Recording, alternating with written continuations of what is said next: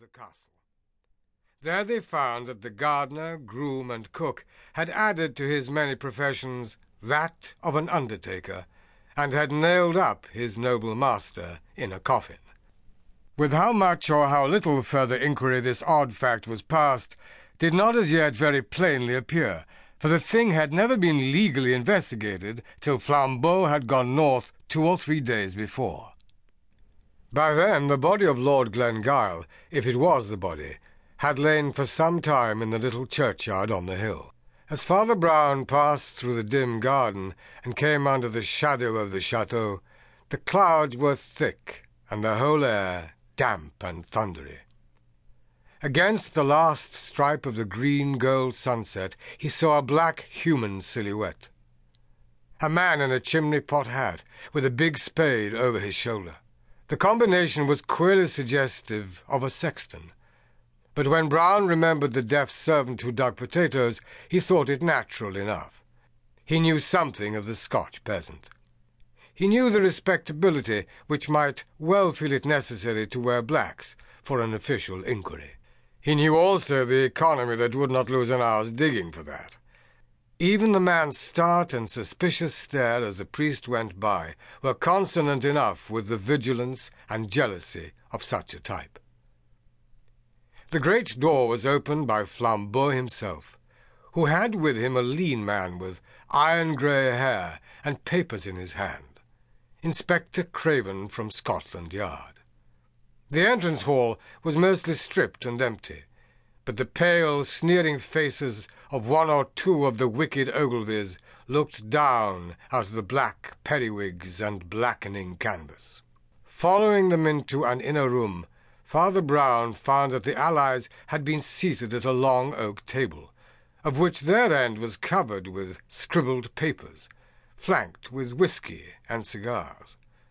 Through the whole of its remaining length, it was occupied by detached objects arranged at intervals, objects about as inexplicable as any objects could be. One looked like a small heap of glittering broken glass. Another looked like a high heap of brown dust. A third appeared to be a plain stick of wood.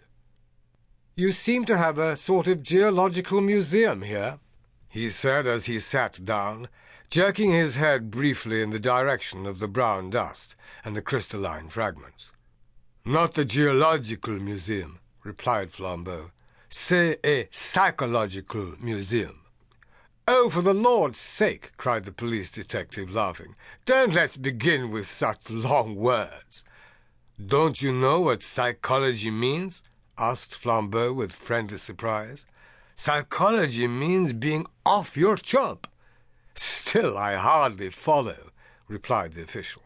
"Well," said Flambeau with decision, "I mean that we've only found out one thing about Lord Glengyle. He was a maniac."